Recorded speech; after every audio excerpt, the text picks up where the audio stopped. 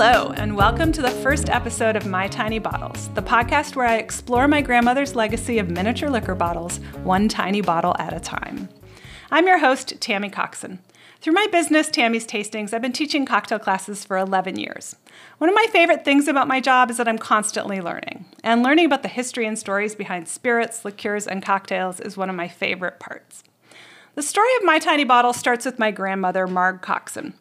Grandma was a collector. She collected souvenir bells and spoons, and starting in 1970s, miniature liquor bottles. This, strangely enough, was the sort of thing that was fun for the whole family. I grew up in Canada, and we often vacationed in the States. So every drive back home would include a visit to the duty-free to find a mini that hopefully Grandma didn't have yet. Grandma collected minis until the mid-2000s, when she moved out of her cottage in Port Stanley, Ontario. After she died in 2019, I asked my dad, hey, whatever happened to Grandma's mini collection?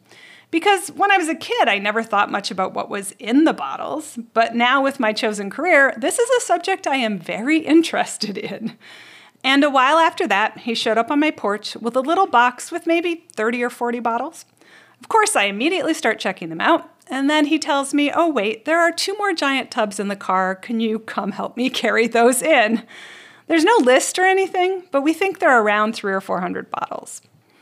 It's hard to overstate how thrilled I was by this unexpected inheritance. Just looking at a few of those bottles in the first box, I found things that I already knew had amazing backstories, or things that were long out of production. As I started doing some more research on a few of them, I quickly realized that they probably all had amazing backstories. And since what I've been doing for 11 years is sharing amazing stories about booze with people in my classes, I immediately decided that's what I had to do with these little bottles too. So here's how it's going to work. Every month or two, I'll record a reveal video where I pick a bunch of bottles at random. I'll tell you what I know or can guess about them from a quick glance at the label, then I'll go off and do some research. Grandma collected bottles for about 30 years, starting 50 years ago. So one of the things I'm really curious about is when do these bottles come from in that range? So I'll talk about that. But I'll also talk about all sorts of other things, the history of different brands, drinking trends over time, and anything else interesting that pops up in my research. For each bottle, I'll be writing a blog post, recording a podcast episode, and making a short YouTube video. You'll be able to get all this content at mytinybottles.com, so just pick your preferred media delivery. These will hit your feed about once a week. And eventually, I'll be tasting all these little bottles too. My grandma never drank these. She definitely liked a glass of wine and a rye and ginger, but when it came to bottles, she was just a collector. But for me, alcohol is a social thing. I love nothing more than opening up an interesting bottle of something to share.